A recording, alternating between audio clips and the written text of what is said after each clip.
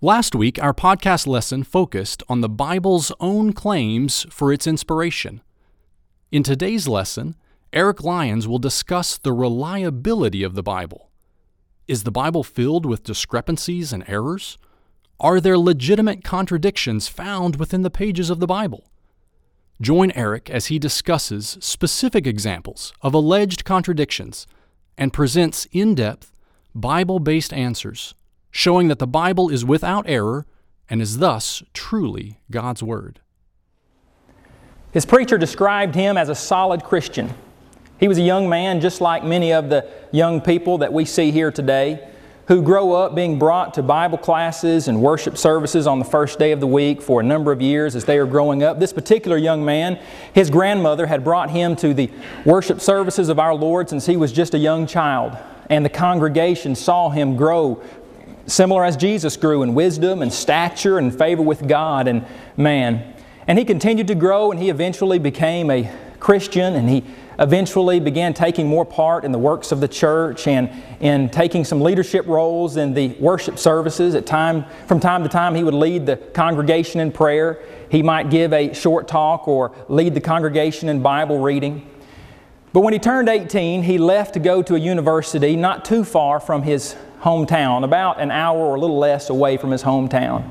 He enrolled in several classes, and one of those classes was a class on world religions. Now, this young man, he seemed pretty confident in his faith. He understood about the church and about Jesus and about the Bible being the Word of God and about there really being a God. And he sat in this class day after day and heard a teacher say things that were very different than what he believed. And he was surrounded by students who believed things different than what he believed, and they began to talk to him about how there really isn't a God and how the Bible is not the Word of God. And they eventually gave him a list of approximately 70 alleged Bible contradictions. The list was titled Factual Discrepancies.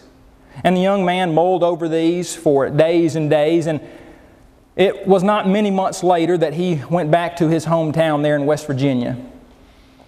And he went back to his childhood mentor, his best friend's father, and he gave him a list of factual discrepancies, as it is titled here. I talked to this preacher some years ago, and he informed me of this sad, true story about a young man, like, unfortunately, a lot of young people do, grow up learning some things, but they may not feel very confident in their defense of the Christian faith. And so he gave this to his preacher, or his former preacher, and he said, "This is why I no longer believe the Bible to be the Word of God." And to the best of my knowledge, this young man has not repented of those sins and has come back to the Lord. And so he believes that the Bible is not the Word of God because he was given a list of factual discrepancies, and he's been told by several people that the Bible is not trustworthy, that God does not exist, that there is no need to be a member of the Lord's church because who really knows if the Lord really ever lived or not, and he surely wasn't God in the flesh. Unfortunately, we hear stories like this far too often. And we are hearing more and more from skeptics and Bible critics who are more intense in their criticisms of Christ and the Bible and of God the Father. I was talking to a young man down in southern Alabama some months ago. He was a youth minister down there, and he was telling me when he was in college how he took a particular class, and at the beginning of the semester that the professor said, "Anyone in this class who believes in God, stand up." And the young man who was telling me this story said 7 of us stood up in a very large class. There were 7 of us who stood up, and the professor said, "By the end of this semester, not one of you will stand up when I ask that question." And at the end of the semester, he asked the question again. And there was one, this young man, who stood up when that question was asked. The fact is that Bible critics and those who are criticizing the Bible's inspiration have a lot to say about the Bible supposedly not really being the Word of God. Dan Barker, in his book, Losing Faith in Faith, From Preacher to Atheist, said on pages 164 and 177, people who are free of theological bias notice that the Bible contains hundreds of discrepancies. The Bible is a flawed book. There's another gentleman by the name of Dennis McKenzie. He edited a skeptical journal for a number of years and eventually wrote a book titled The Encyclopedia of Biblical Errancy. And in this book, he made the statement, every analyst of the Bible should realize that the book is a veritable miasma of contradictions, inconsistencies, inaccuracies, poor science, bad math, inaccurate geography, immoralities, degenerate heroes, false prophecies, boring repetitions, childish superstitions, silly miracles, and dry as dust discourse. But contradictions remain the most obvious, the most potent, and the most easily proven and the most common problem to plague the book. Supposedly, the Bible contains numerous factual discrepancies, and thus because of that, we should not be here today. We should not believe that the Bible is the Word of God. There is no point in being a Christian. Let me show you a few of the alleged factual discrepancies that the young man from West Virginia was given when he entered the university not far from his hometown. One of the alleged factual discrepancies is that Jesus could not have appeared to the 12 apostles. And they point out that in 1 Corinthians chapter 15 that the Apostle Paul says that Jesus, after His resurrection, was seen by Cephas, then by the 12. 1 Corinthians chapter 15 and verse 5. Well, you probably know that Judas, after he betrayed Jesus, went out and hanged himself. And then Matthias, who took Judas' place, was not chosen to be an apostle until after Jesus' resurrection and subsequent ascension up into heaven. And so, the skeptic says there is an obvious contradiction here. Jesus could not have been seen by the 12 apostles. So why did the Apostle Paul, who said that he wrote through inspiration, and we believe that he was an inspired writer, why do we believe that if Paul made a mistake? What many people don't realize or don't allow the Bible writers to do is allow them to use figures of speech just like we use today all of the time. We use figures of speech when we don't even know that we're using figures of speech. It may be sarcasm or simile or metaphor, hyperbole. We use all sorts of figures of speech. Well, the Bible writers oftentimes used figures of speech, and there is several options when we come to these so-called mistakes by the Bible writers. It could be that we are not realizing and noticing that they are using a figure of speech. For example, here in 1 Corinthians chapter 15, it may be that the Apostle Paul was using the number 12 as more of a name than a literal number. Now you think, well, Eric, why would the Apostle Paul have used that kind of word that way? Why would he have used a number? Well, you realize that today we oftentimes use numbers as more of names. Some of you may be familiar with the Big Ten Conference. It's a conference up in the northern part of the United States. Schools like Ohio State and Michigan State are in the Big Ten Conference. The Big Ten Conference is called the Big Ten Conference because they had 10 teams when the conference was formed. Do you know how many teams the Big Ten Conference has in it today? 11. 11 teams in the Big Ten Conference. Now, I grew up in Oklahoma. We used to be the Big 8. We added 4 teams. We became the Big 12. We have Oklahoma and Oklahoma State in the Big 12 Conference. Some people may choose to add teams to their conference and they change the name so that the number reflects the name and the name reflects the number.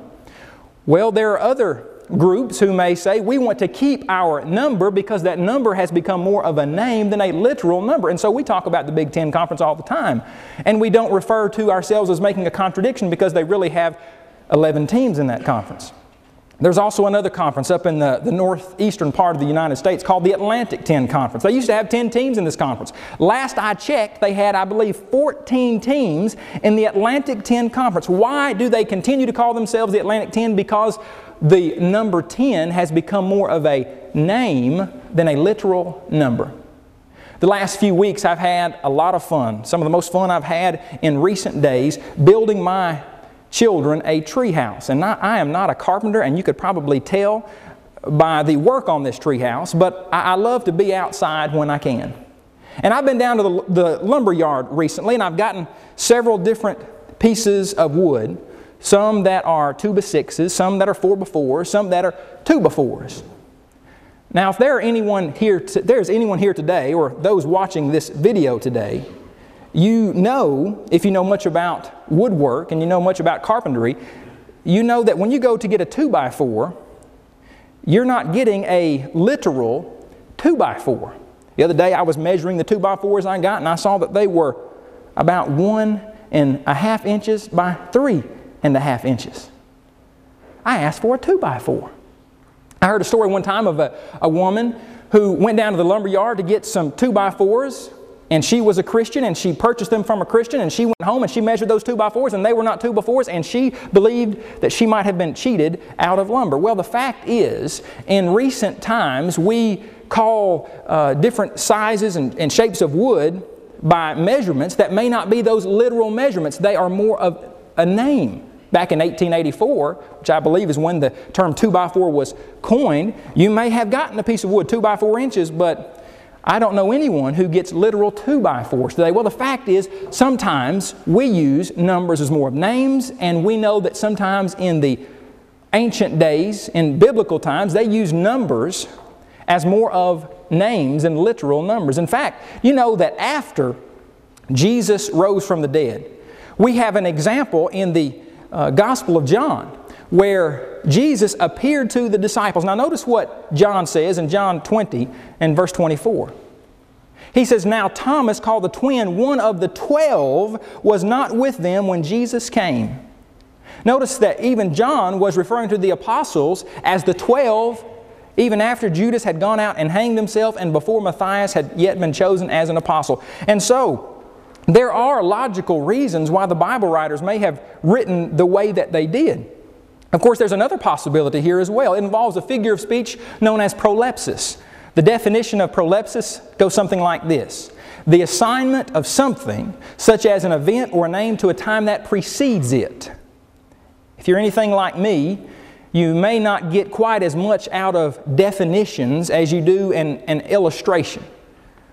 Well, we use prolepsis on a fairly regular basis as well. We don't define it all the time, but if you've ever said, "I married my wife on such and such a date," and gentlemen, I recommend that you remember that date.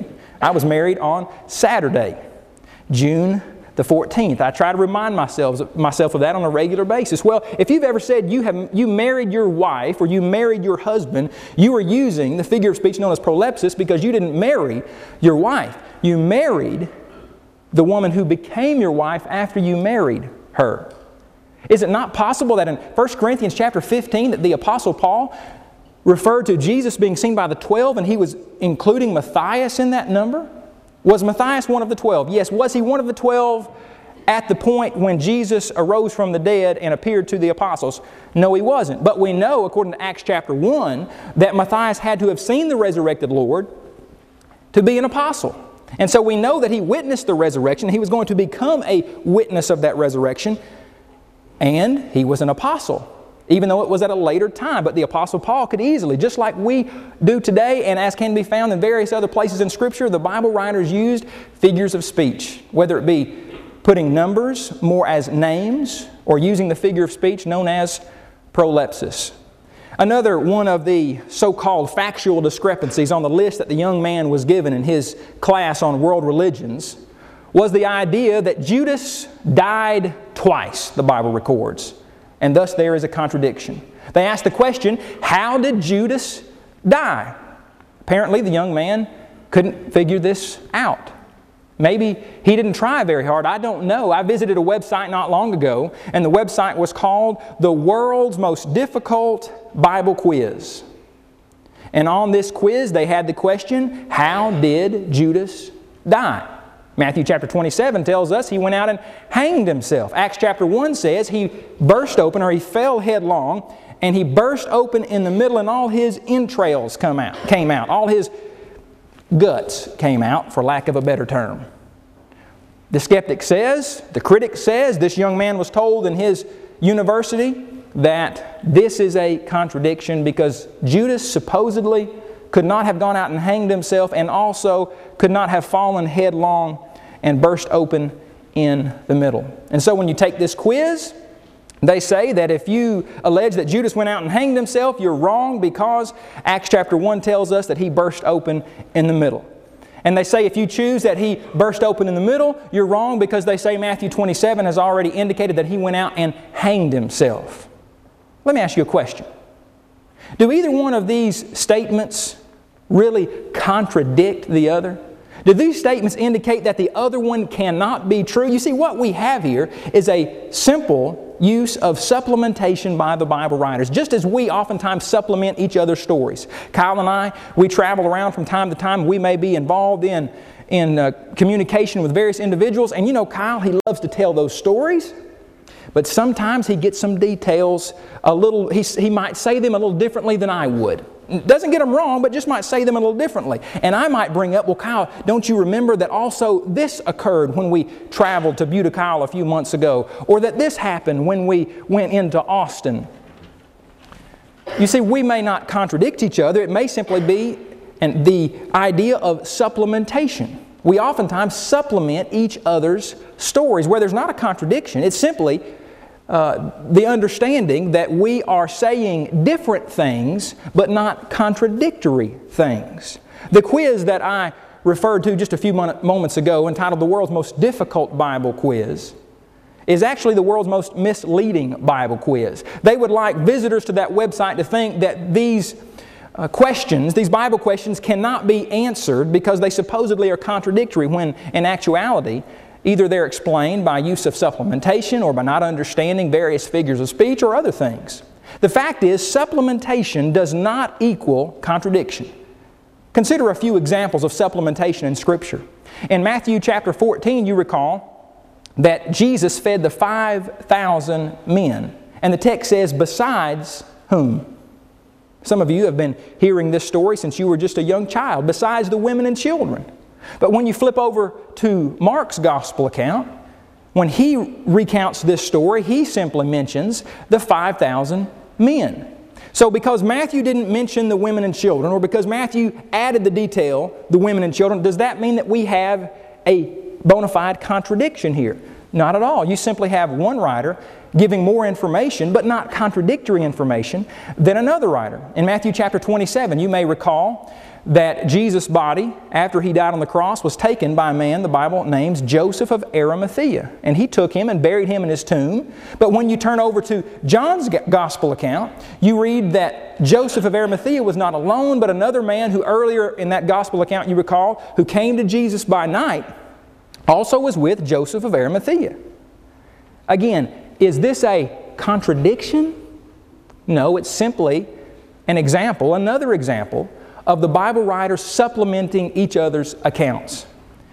It's frustrating to me from time to time when I read what various Bible critics have to say, because I feel like we're in a no-win situation as far as the critics may claim, well, if they are too much alike, then they must have copied each other.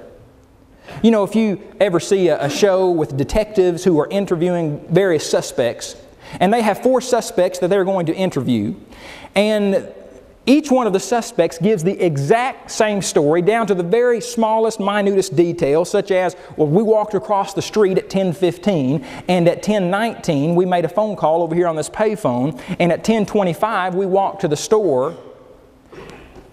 If a detective interviewed this person and then 2 other people, and they had the exact same story, what is that detective going to think? Well, they participated in collusion. They fabricated the story. It is too much alike. But when the critic sees, well, there are some differences here, then they are not similar enough, and so the Bible writers must have made mistakes. And so what is the Christian to do? Well, to understand that the Bible writers did write independently of each other. They were inspired by the Holy Spirit, and their writings do not contradict each other. They merely supplement each other. Consider one of the well-known challenges to the Christian's faith regarding Jesus and His resurrection. Some declare that the Gospel writers made mistakes in regard to who they said appeared at the tomb of Jesus on that morning of His resurrection. Matthew chapter 28 indicates that Mary Magdalene and the other Mary came to the tomb. But when you flip over to Mark's account, Mark says Mary Magdalene, Mary the mother of James, and Salome bought spices that they might come to anoint Him. But when you look in John's Gospel account, he says on the first day of the week, Mary Magdalene came to the tomb. Dan Barker has 3 or 4 pages dedicated to the resurrection accounts there in Matthew, Mark, Luke, and John, and he is very adamant about saying they contradict each other. And this is one of those alleged contradictions. Well, notice very carefully, even though that you have different individuals mentioned here, that none of the writers said only this person was there. Notice that John didn't say that Mary Magdalene was the only one who came to the tomb. Just because one person may mention one and another writer may have mentioned 3 or 4 doesn't mean that they are contradicting each other. If I began telling you a story about how John and Jordan and Jacob and I, how we went to Six Flags, but you found out later that the 3 of them were not the only ones who went with me, but Kyle also went and various other ones, would you be correct in alleging that I lied because I didn't tell you every single person who went to Six Flags with us? I'm not obligated to tell you everyone, and for whatever reasons that the Holy Spirit had in guiding these men, He didn't guide them to write every single person who was there in each and every single account. Again, you have another example of supplementation, not contradiction. Another one of the alleged discrepancies that the young man was handed in his classroom there on world religions was how the temptations of Jesus by Satan, how they're not listed in the correct order, supposedly. Because in Matthew and Luke, in Matthew chapter 4 and Luke chapter 4, they both list how the devil tempted Jesus to turn the stones to bread, but then after that, we have Matthew listing that they went up to the pinnacle of the temple, and Satan tempted Jesus to throw himself down off of the temple, and then he had, fall down and worship me. But when you read Luke's account, the last 2 are inverted. In Luke's account, you have Satan tempting Jesus to fall down and worship Him, and then throw yourself off of the pinnacle of the temple. Admittedly, when we look at this, perhaps for the first time, someone might say, well, this just doesn't seem right. This must be a contradiction. And then we need to pause for just a moment and think, well, how do we talk in everyday life? And how have people talked throughout the centuries? Have people always listed things in chronological order all the time? No. You might go back to that amusement park that some of us went to, in the story that is, and we may have ridden this roller coaster and that roller coaster and several other roller coasters, and then we might come back and tell people all of the roller coasters that we rode. And I might tell you the roller coaster that we rode from the least thrilling roller coasters to the most thrilling roller coasters, and Kyle might tell you the most thrilling roller coasters to the least thrilling roller coasters, but we don't tell you why we're giving you the order that we're giving them in. Now, because we give those in different orders, does that mean that we lied? Not at all. Even sometimes history books are not written in strict chronological order. You may look in a history book and see where they're talking about the Middle Ages in Europe, say from about 1000 AD to AD 1300, and then the next chapter you may flip over may be the medieval times in India, which may have been from AD or 150 BC to 1400 AD. You see, there may be somewhat of a chronological arrangement, but then at other times it may be a topical arrangement. Well, you see, the skeptic cannot prove that Matthew and Luke were intending on giving the temptations of Christ, that both of them were intending on doing this in chronological order. They tell us what the temptations were, but just because they're not in the same exact order, does that not mean that they contradicted each other's accounts? One of the more famous alleged discrepancies that I have heard of through the few years that I've been on this earth is how many times did the rooster crow when Peter denied Jesus? And as you can imagine, this was another one of the alleged factual discrepancies that the young man was given that he apparently could not answer, and eventually left his faith in God and the Bible as the Word of God behind. In Matthew, Luke, and John's account, we read very similar phrases. Let me read from Matthew's account here. And what we have in Matthew 26, verse 34. Assuredly I say to you, Jesus said to Peter, that this night before the rooster crows, you will deny me 3 times. And then we find out later in that account, as we do in Luke and John's, after Peter's 3rd denial, immediately a rooster crowed. And the skeptic says, I know a passage that contradicts this. And they say in Mark's account, we read, before the rooster crows twice, you will deny me 3 times. And then Mark goes on to detail, after Peter's 1st denial, a rooster crowed. And after Peter's 3rd denial, a rooster crowed a 2nd time. Admittedly, the first time you may read this, or maybe you've read it several times and wondered, well, how do these two jive with each other? It is sometimes difficult to see at first, but when we continue to ponder on this and ask ourselves, how could both of these be right without them being contradictory? There may be some things that come to our mind. For an example, you may be sending your children to school. One of your children has been in school for 3 years. The other child has never been to school before. Doesn't know a whole lot about it. Let's say that you haven't really prepared him for everything. And so you are about to drop them off for school. And let's say there's 6 periods at this school. And each period ends with a buzzer. You tell your oldest child, who's been to school for 3 or 4 years, I'll meet you after the bell, we'll say, right out here in the parking lot. Meet you after the bell. He files that instruction away and he walks off to class. You tell your other child who has never been to school before, first day, he's really excited. After the 6th bell, I'll meet you out here in the parking lot and I'll take you home. Someone may hear those and say, she lied to her children. No, she didn't lie to her children. What did the oldest child understand that the youngest child did not understand? Well, the parent saying, meet you after the bell, she meant the main bell, which to the children would be the main bell when we're about to go home to see mom and dad, and that is the final bell. But if she had said, I'll meet you after the bell, to the young person who had never been in school before, he might have gotten up after the first hour of school and gone outside into the parking lot and said, I'm waiting for my mother for the next 5 hours. Or think about the illustration. Let's say that you go to a football stadium, and at this particular football stadium, there is a buzzer that sounds at the end of every quarter. And you're going, let's say a father and son is going and a mother is going. The father and son have been to dozens of football games in the past, but the mother has never been to one. And so the mother and father and son head up to the stadium, and the son wants to leave to go hang out with his friends, and he tells his dad, Dad, I'll see you after the game. And the father says, we'll meet you after the buzzer at gate 12. And then the mother says, when are we going to meet our son? We're going to meet him after the 4th buzzer at gate 12. Are those contradictory statements? Not if you understand what the son understood. And that is that when you said, we'll meet you after the buzzer, the son understood he meant the main buzzer, which was the final buzzer. Sometimes in basketball we talk about the buzzer beater. Does that mean that the buzzer never rings throughout the game until the very final buzzer? No, but that is the main buzzer, we might say. Whereas the woman who had never been to a football game before may have been expecting her son after the 4th or after the 1st quarter.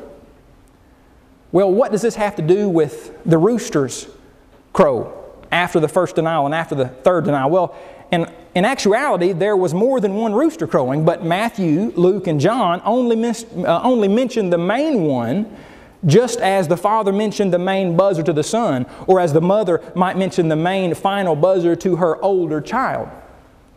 McClintock and Strong, in their encyclopedia, wrote this about the rooster crowing. They said, the cock usually crows several times about midnight and again about break of day. The latter time, because he then crows loudest and his shrill clarion is most useful by summoning man to his labors, obtained the appellation of the cock crowing.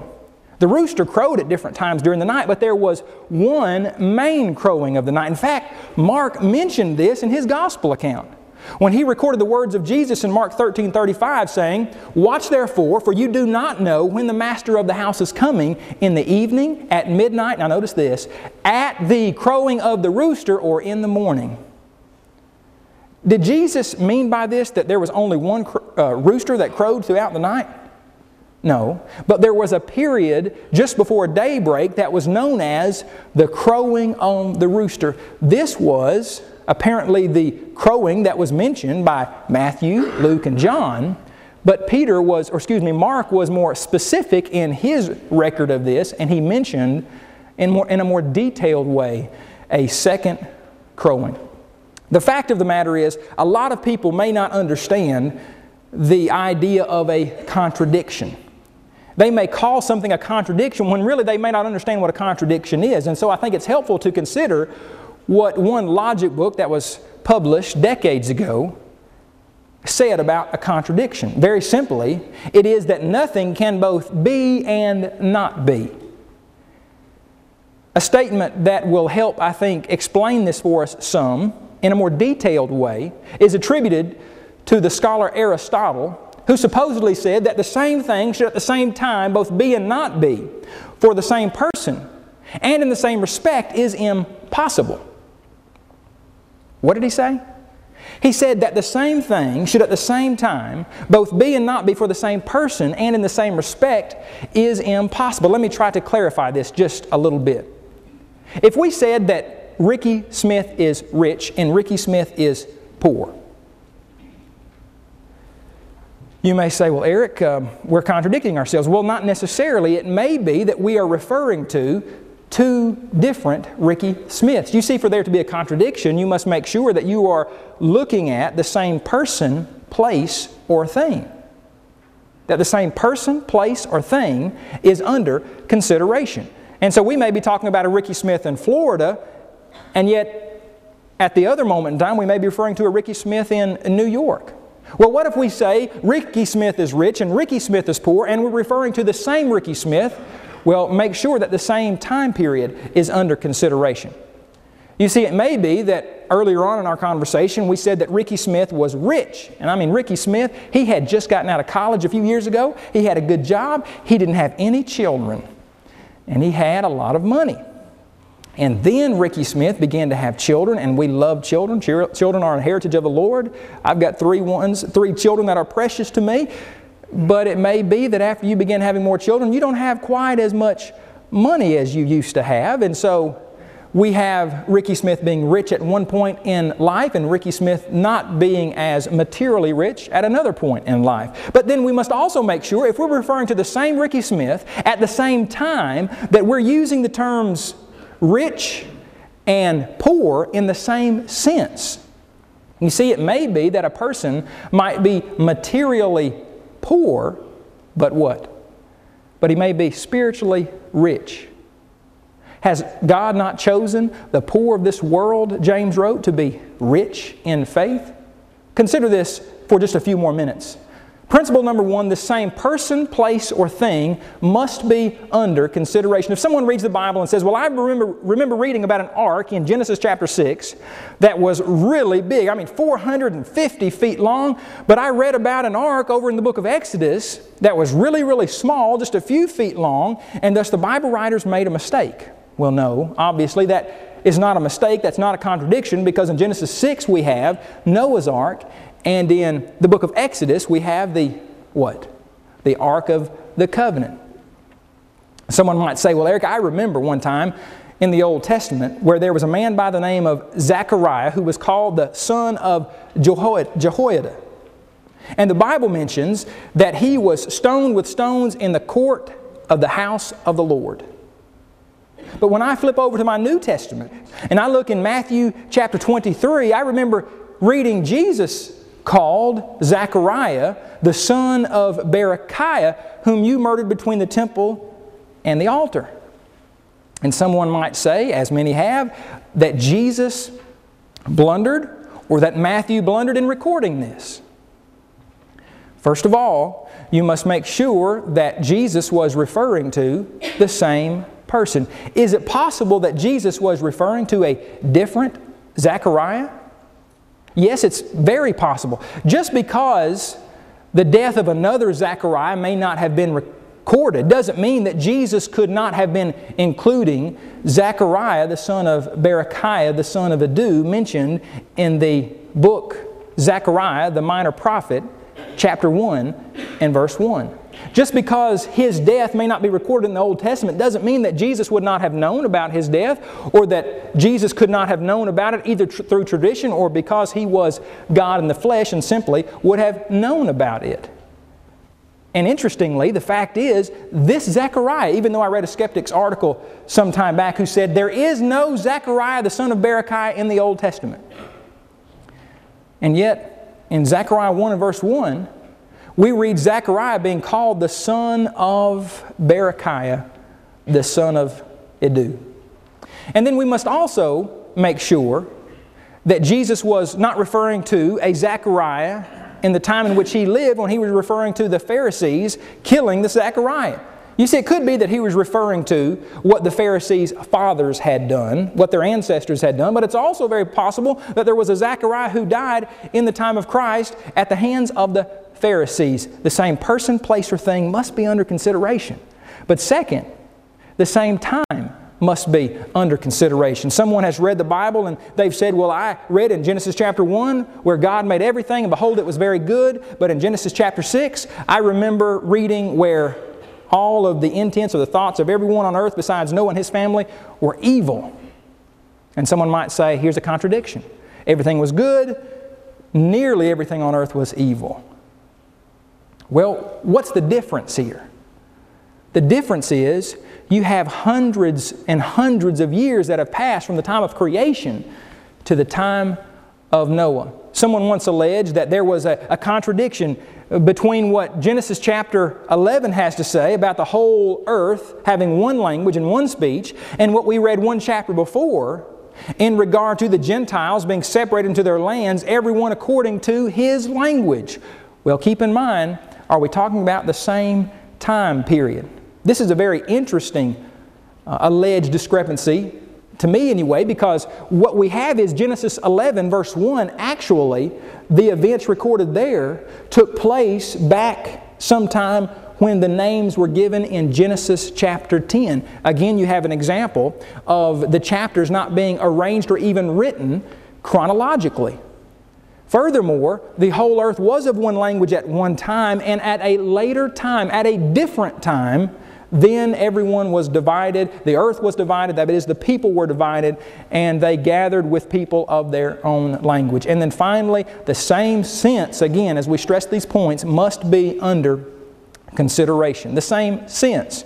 Let's go back to the statement that Jesus contradicted what the Old Testament said about Zechariah being the son of Jehoiada and not the son of Berechiah. Well, we need to also understand that it's possible Jesus was using the term son in a different sense than we may normally use it. In fact, the Bible oftentimes uses the term son in different ways. It may be that the Bible is referring to the son of someone, meaning the disciple of someone, as Samuel was called the son of Eli, being the disciple of Eli. It may be that the Bible is referring to the son, even though specifically it may be the son-in-law, as David was the son-in-law of Saul, even though he was called his son at some point. And so you have the word son being used in a variety of ways, including in the book of Ezra, where you have Zechariah there being called the son of Iddo. But when you go to Zechariah 1:1, you have Zechariah being called the son of Berechiah, the son of Iddo. Sometimes the word son simply meant a grandson or a great-grandson. One of the more well-known alleged discrepancies is found in the accounts of Paul seeing Jesus on the road to Damascus. He received a heavenly vision, and Paul, we find out in Acts chapter 9, heard Jesus. And Acts chapter 9 tells us, and the men who journeyed with him stood speechless, hearing a voice but seeing no one. And then we can read in Acts chapter 22, where Paul, recounting these events, said, they did not hear the voice. So they did hear a voice or they did not hear a voice. Is this a contradiction? I think we can answer this fairly easily. Gentlemen, have you ever been guilty of hearing your wife but not hearing your wife? I see some head shaking. Far too many times, my wife, bless her heart, she's a wonderful Christian woman. I have sat there in my car listening to her, hearing her. But what was I not doing? I was not hearing her. I was not listening to her. I may have had a lesson on my mind. I may have had my work on my mind. But the fact is, we use those terms in different senses. And the Bible writers did the same thing. The fact of the matter is, time and time and time again, when someone alleges that the Bible writers made mistakes, here is what we find out. We simply misunderstood what they wrote. We didn't realize they were using figures of speech at the beginning. We didn't realize that they weren't writing everything in chronological order. We didn't realize that they used words just as we do today in the 21st century, that they used words in different senses. The fact is, the Bible is the reliable Word of God.